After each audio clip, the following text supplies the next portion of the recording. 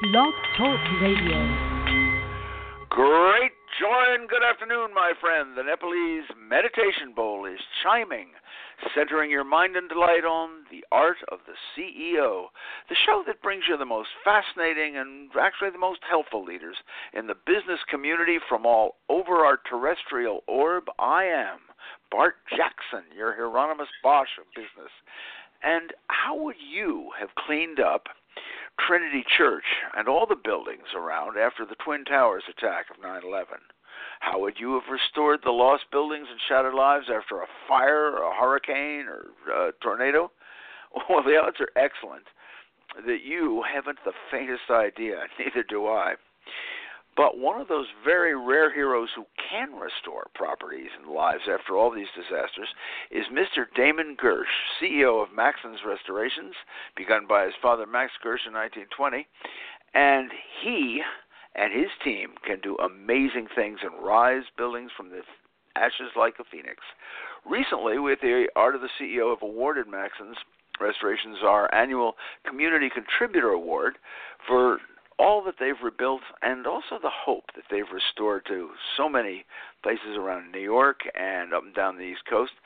And as we chatted with Damon, I really just realized we had to share this marvelous man's stories, his expertise, and also his personal compassion with you.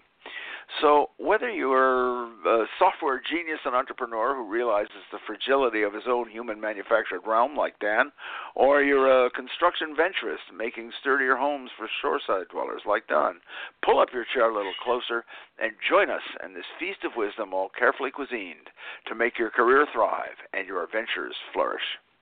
Damon, you're very gracious to come share your insights and experiences with us today. Thank you, Bart. It's a pleasure to be here. And, well, I'd like to start right off to give the folks a little bit of both the drama and the delicacy of your amazing restoration work. Could you share with us the story of how you came to see America's Great Seal in St. Paul's Chapel, right near Trinity Church, right after the Twin Towers attack on September 11, 2001, and how you began that restoration? Sure. Well, as you can imagine, it was unexpected that we'd ever be in that situation. And I didn't even know that those original paintings of the Great Seal of the United States and the Great Seal of New York State were even in St. Paul's Chapel. They were painted for George Washington's inauguration, and he went to St. Paul's Chapel and prayed there back on April 30th, 1789. And we were called in about 5 days after 9/11 to have a look at these paintings and see what could be done. And they were covered in dust and debris from the towers falling, which was just a block away. And the vicar walked me over to them and said, "What do we do about these?" And I immediately, knew that they were priceless national treasures, and the other was I was just struck by the power of the images, of the eagle with the arrows in one hand and the olive branches in the other. And after a few minutes of being stunned, I had to get to work and said, we have to get these out of here right away. Right. It just must have been an amazing symbol of all that was swirling around among you and all of us throughout the nation at that time. And good for you for taking care of it. Did you? You must have had people on hand, or that you were getting ready with that? Sure. Well, for that in particular, we have a network of resources, and we try to apply the appropriate resource for what's at hand. And for something like that, there was only one restorer that we knew that could handle that, and we were able to get permission from the Mayor's Office of Emergency Management to get a van down there and crate those paintings up and get them out of there and off to a safe studio so that they can begin the restoration process. That's amazing, and they're back there now. Damon, you have developed. Actually, you talk about bringing other people in. You've developed a business model for something that's a more and more recurring challenge. Now, Maxons handles, as you tell me, over 2,000 jobs a year, and a lot of that must be boom and bust business. So you, like many firms, you've got this lean in-house staff, which as needs and disasters demand, you have to swell to a huge trained force almost instantaneously. Could you tell us how you're able to handle this overwhelming outsourcing model? Sure. Well, we see ourselves as a resource for our clients. So we're able to amass whatever resources that they need to solve their problems. And each loss or each project that we work on is unique in a lot of ways and need a different series or set of skills and capabilities. So we have a network of subcontractors and vendors who we've built relationships with over the decades to basically bring to bear any solution to our clients' problems. And during 9/11, we were able to scale up to over 1,600 workers cleaning up all of the buildings and apartments and businesses all around the trade center. So that was the extreme version of us being able to respond to a surge in demand for our services. Well, now you do something special, though. I think, if I'm right, it was your father that began this. You don't just have outside contractors who are roaming around. You've developed them to a large extent, correct? It's true. Back in the day, my dad used to have a large team on staff, but in our business, it is a little bit seasonal. The winter is busier than the summer, and there are peaks of demand, whether we have a cold snap that leads to pipe breaks or furnace malfunctions and things like that. So he would keep these staff around year-round, and he would pay as a loss leader just to keep them so he had them when he needed them on tap. And then at some point he realized that it was smarter to really invest in them starting their own small businesses. So they became independent contractors who worked exclusively for my dad and now for us. And over the last 50 years, they've split up and they've started their own crews, so that we have a pretty vast network of skilled laborers who we work with and have established relationships with, which is unique in the United States.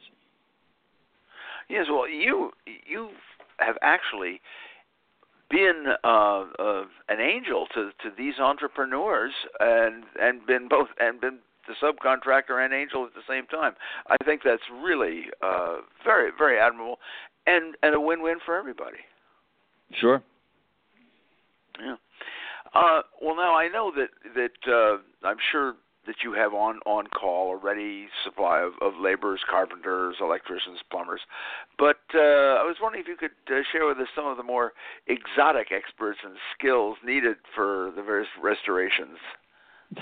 Well, as I said, we have to be a resource for our clients, and whether they're the commercial and industrial clients or our high-end residential clients that we encounter in Manhattan, we have to offer all their services under one roof. So we do have specialty services that we provide, everything from environmental services, which includes mold and lead and asbestos, and structural drying of wet buildings, and then perhaps less dramatic or less exotic is the trauma and crime scene cleanup.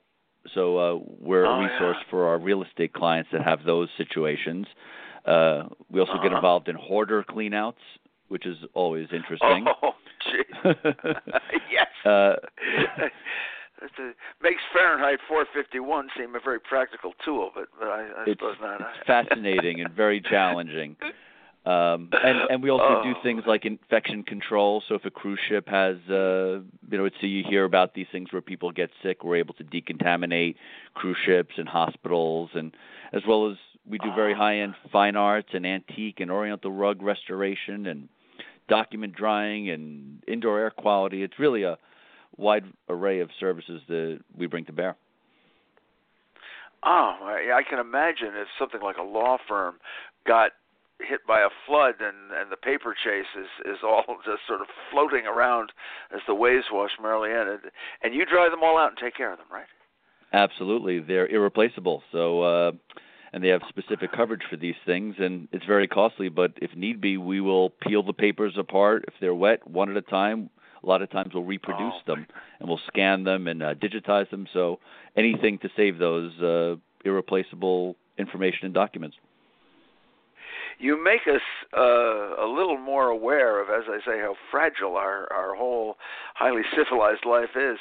And with all of these people that you keep around, I notice that that you really have a ready spirit. When we presented you with the Community Contributor Award, you were also receiving an award for corporate culture, and your team was there, and it was very, very obvious that you do a lot more than brick and mortar restoration. You have a hope and a spirit that you not only offer to the clients, but your entire team seems to carry this energy. And so with you as leader, for all the CEOs and would-be CEOs out there, how do you instill that fulfilling spirit, and how do you keep the fire going?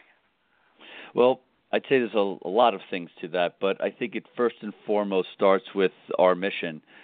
People have to have a reason to come to work that's not just about shuffling paper or making money.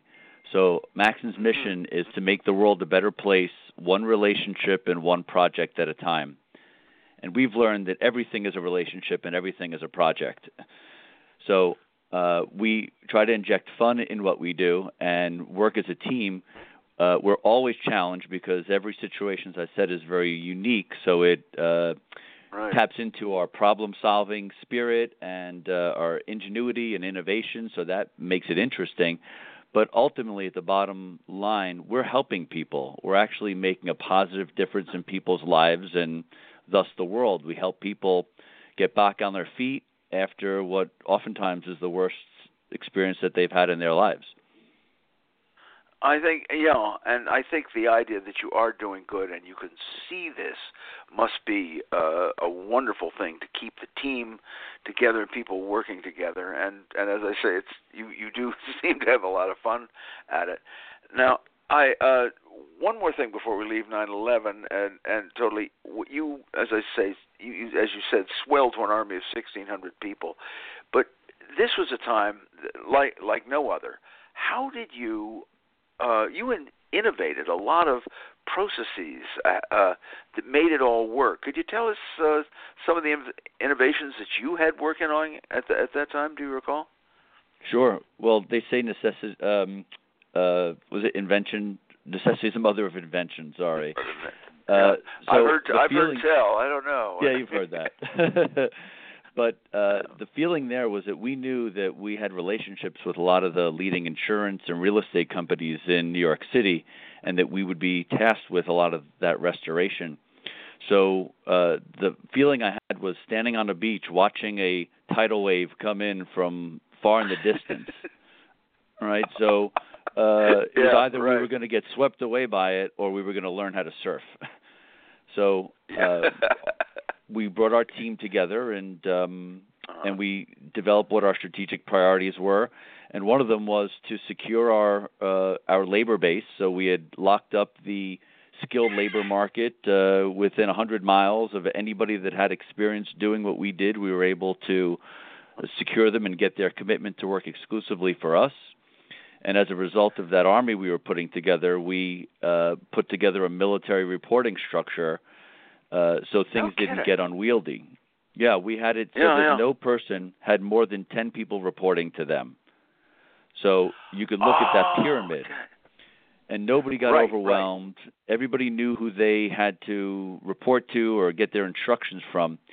And what that allowed us to do was not only scale, but if we had a directive that had to go out to all these workers and supervisors over 100 locations, we had a methodology to get that information and push it down through our workforce.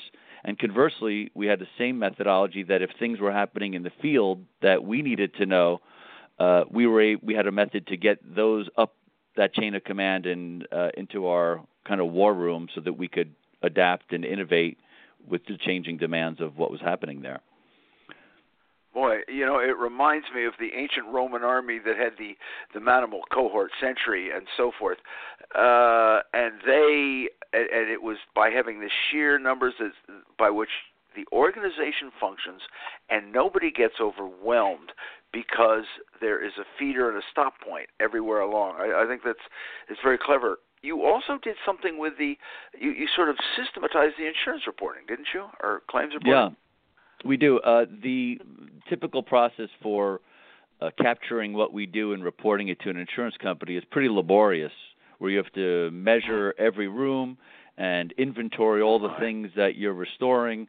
And you can imagine just in a one-bedroom apartment that takes hours to take that inventory down. And we were doing thousands of apartments.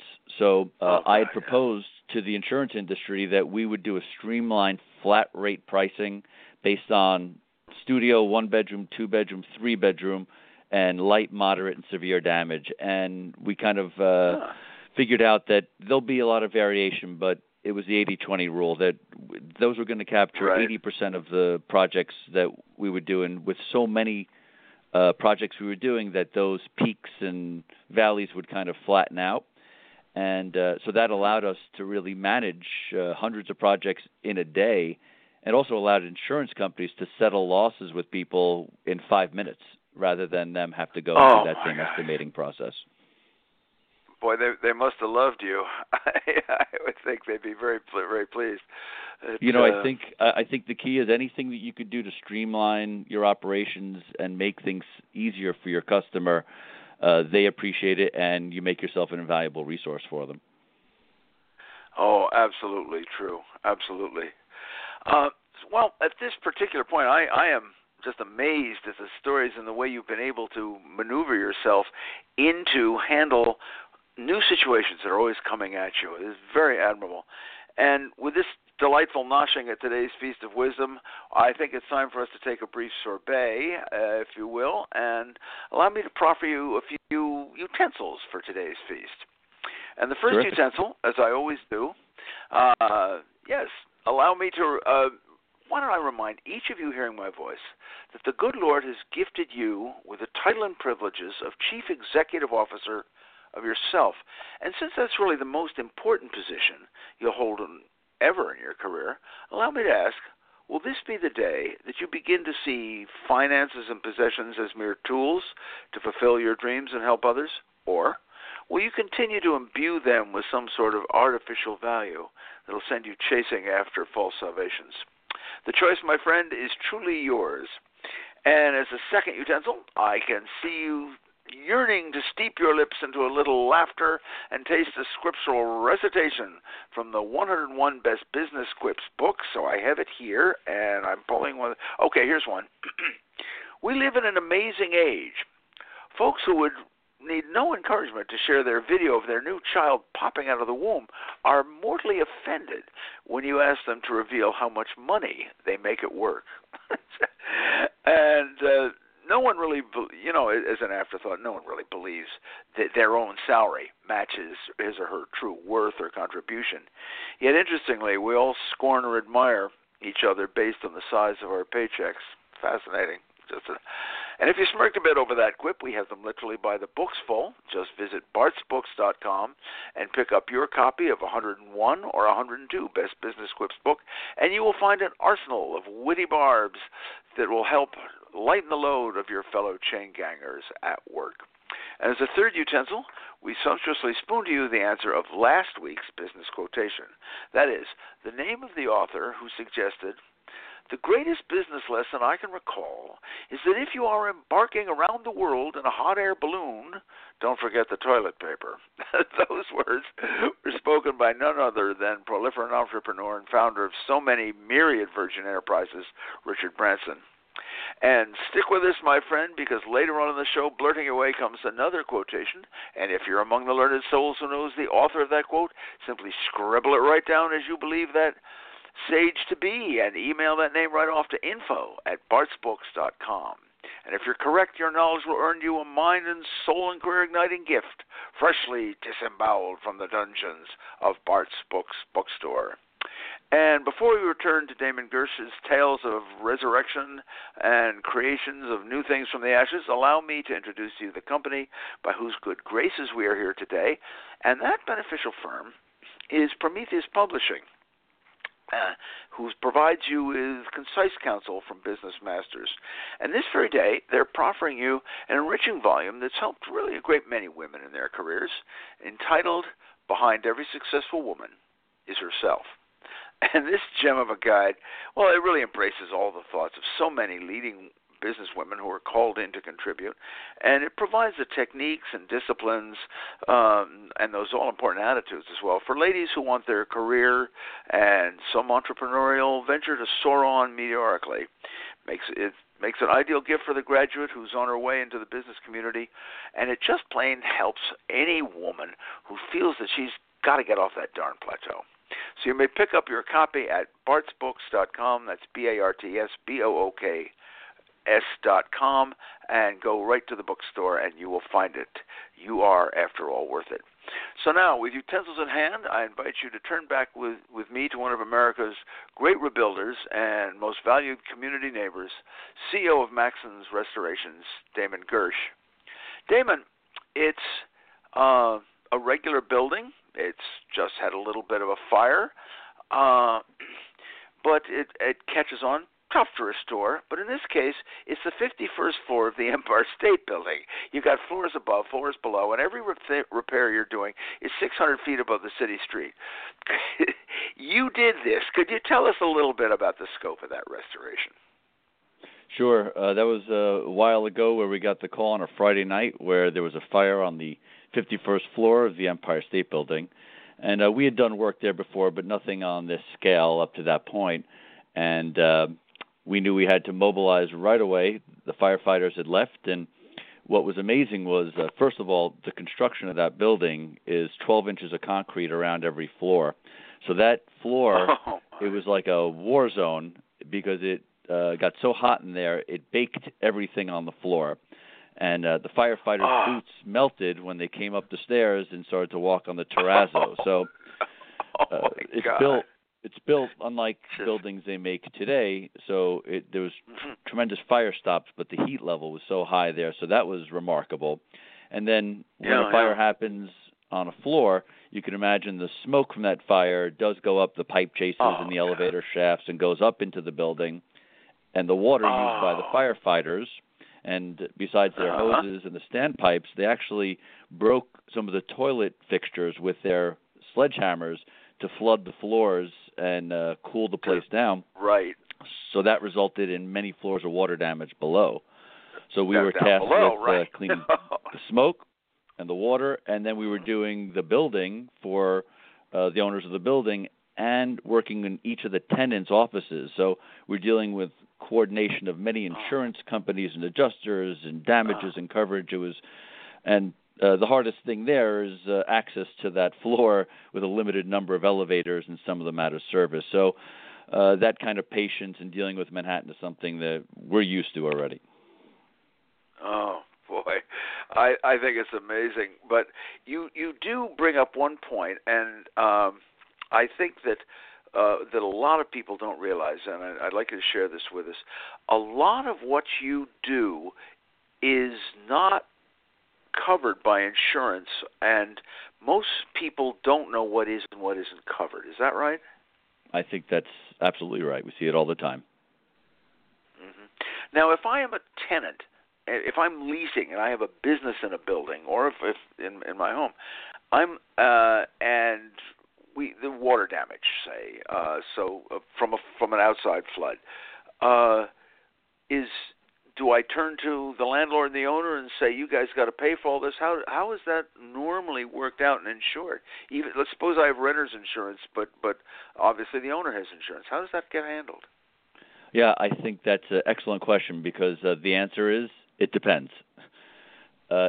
Generally, it's an excellent answer. I think most people think, hey, I didn't cause this water damage. Somebody upstairs, their pipe broke or whatever it is, or the building's pipe, they're going to pay for it.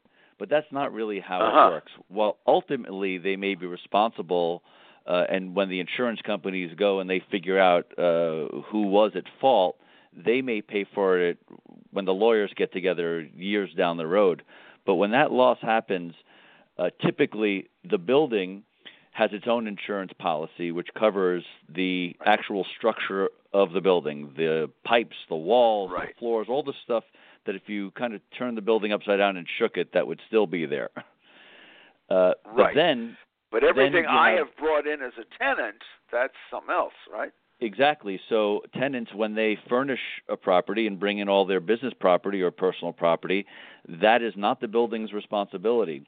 To insure, restore, clean, replace, any of that is the tenant's responsibility. So we find most businesses have a business owner's policy that covers that, but a lot of renters don't realize that they need it, and it's a very inexpensive coverage to get that provides you this safety net in case anything happens. But here's where it gets tricky, Bart, is that what if a tenant makes improvements to a space? Let's say they, build out some interior walls, or they put up wallpaper, or they put in new flooring or light fixtures or whatever that is. Those are called improvements and betterments. And whether they're covered under your policy or covered under the building's insurance policy, it depends. And when a loss happens, an adjuster says, I need to see the lease. And there's all different kinds of leases, and a lot of them are customized, but a triple net lease puts all of that responsibility on the tenant. And there's other leases which say the building's responsible up to the sheetrock, and the tenant is responsible for the paint and finishes, and all variations thereof. So I'd suggest that what somebody could do is read your lease, make sure you know what that says about your responsibility, and also read your insurance policy, which tells you if you have coverage for contents and improvements and betterments, also known as additions and alterations. Oh, boy. We've sort of moved into some of the preventative maintenance here, and I think before we move along, let's talk just a little bit about this. If a little bit of disaster prevention, or at least awareness, if I own a business, what are some of the basic, just give me a couple of basic steps that I should be considering, be planning for in my business? Sure. I think most small businesses think either they don't need to, or they don't have the resources or capabilities to do what would be under the umbrella of continuity planning or disaster planning. But there are some simple steps that you could take. Having seen so many disasters in my lifetime, I see what the main problems with a business to recover from a disaster are this. One, you have to have a communication method with your staff to be able to tell them what's going on.